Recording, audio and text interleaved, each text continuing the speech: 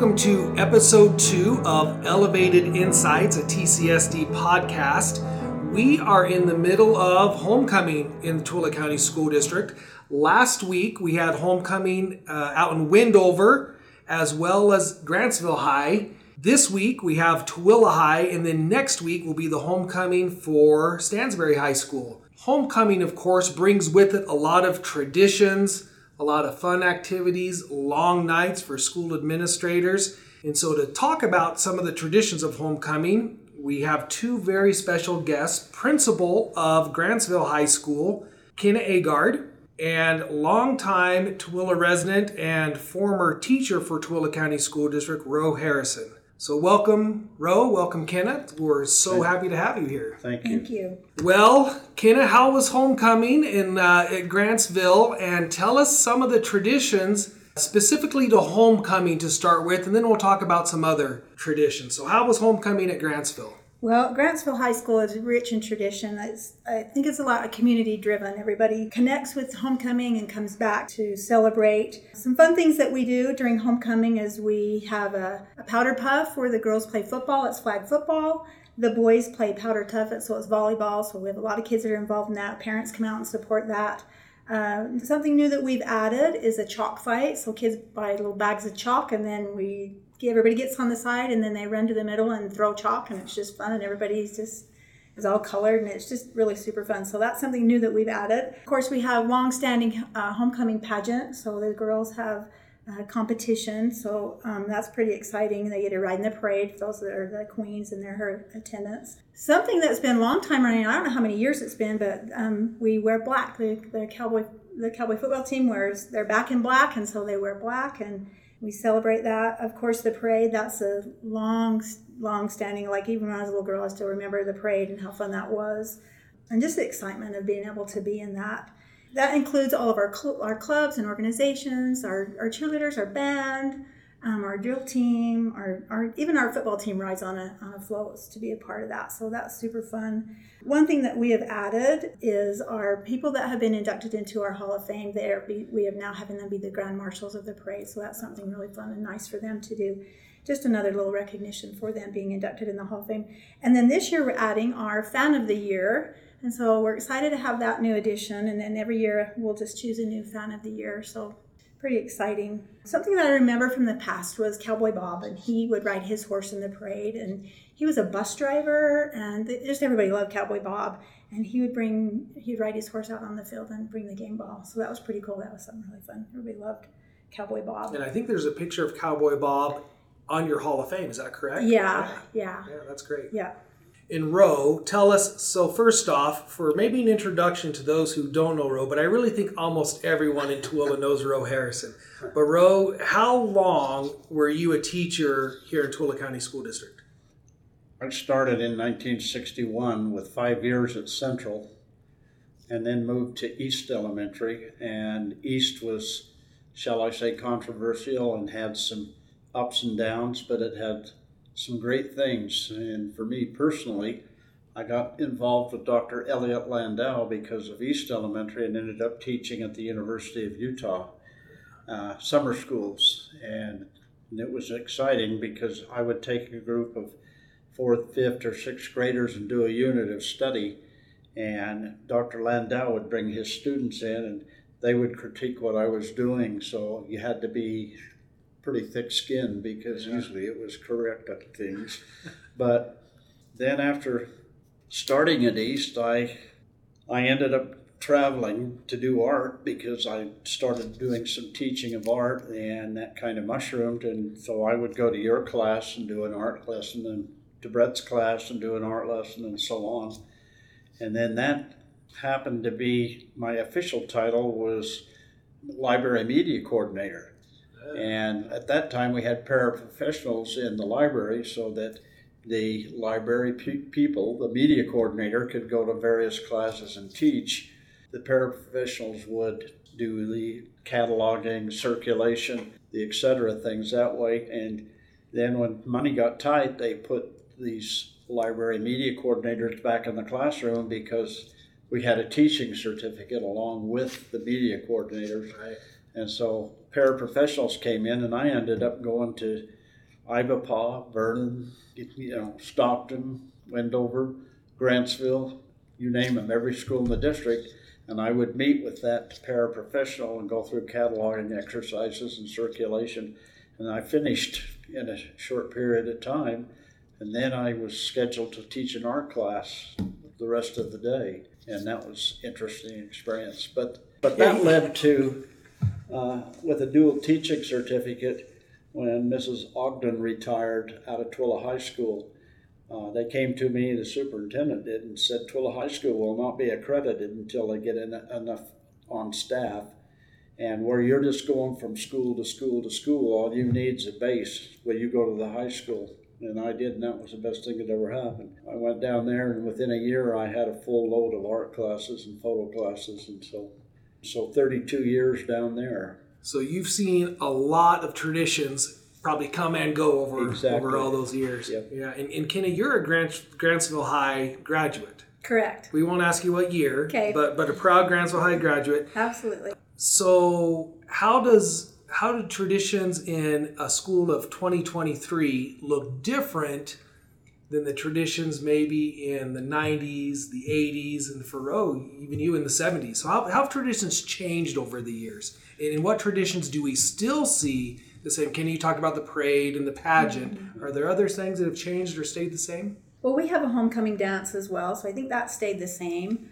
We have an assembly, and then we invite the class that graduated 20 years ago to come back to the school, be a part of our assembly. They come and be a part of Fan Fest and come to the game, and then they ride in the parade. The big tradition in Grantsville was to ride on the fire truck, on the top of the fire truck. Now they've retrofitted a fire truck so that it's more in compliance, so that no one can fall off and get hurt. But I think that's just something that people look forward to. You know, as you're a little kid and you see all these high school kids in the parade, and then you're a part of that.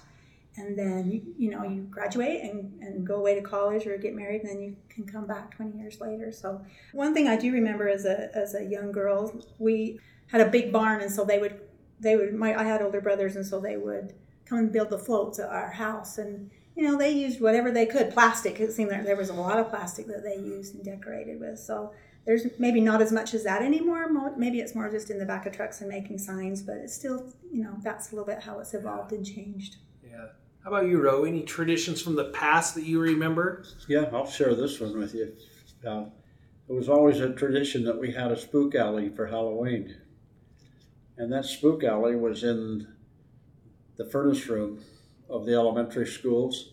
And we would lower students on a ladder down into I don't know what you call it, but it was the tunnel that had the pipes that carried the heating event systems, and let the students walk through that. And then to get out of it, we put up a lunch table, and they would slide down the lunch table into the furnace room by the furnace, and then come up, and our custodian was a huge man, and he would meet them at the door. And the tradition was to have the spook alley. We'd be in jail today if we had one. Absolutely we would. Yeah, I have litigation flags going up all over the place now. Yeah. But it was a tradition for a lot of years with the spook alley on Halloween. Yeah. And we often, when we think about traditions, we generally think a lot about sports, especially this time of year with homecoming and football. But there's a lot of traditions that take place in the classroom, and a lot of teachers who have traditions that they do with their students year after year. What are some of those traditions that you've seen maybe not associated with sports, but classroom traditions? I discovered that students that couldn't read in the first and second grade couldn't skip. Okay. They were struggling with the skipping routine instead of doing a normal skip that was a crow hop. So to improve the reading skills, we took everybody and did over and back, like your balance on reading. And we did a lot of physical education activities, scooter boards, and played a lot of scooter board activities, but it all was relevant to a reading skill and the physical element of reading.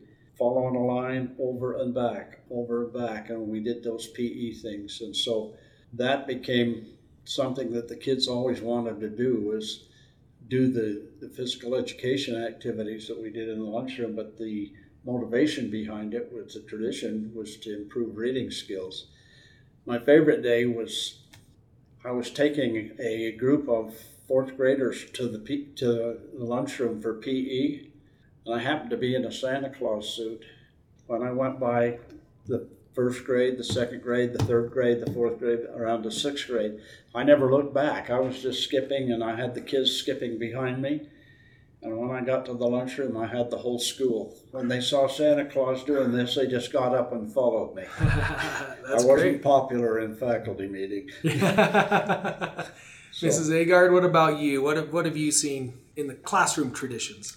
Well, one that I was thinking about was Mr. Richardson, and he is just recently retired, but he had the kids build race cars, like little Pinewood Derby cars, and then he had CO2 cartridges, and then they would race them with the physics class. So he tied that in. It was just a hands-on learning. So that was something that was really fun for the kids to do, and kind of made it into a friendly competition with them.